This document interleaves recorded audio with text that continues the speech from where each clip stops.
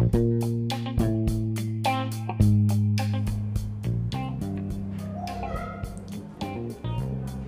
and welcome to TVD Podcast.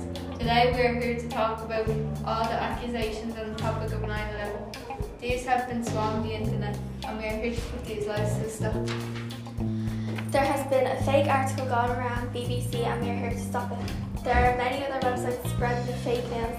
Many people are saying that the burning of jet fuel cannot melt steel, which is false, as the melting point of steel is 1510 degrees.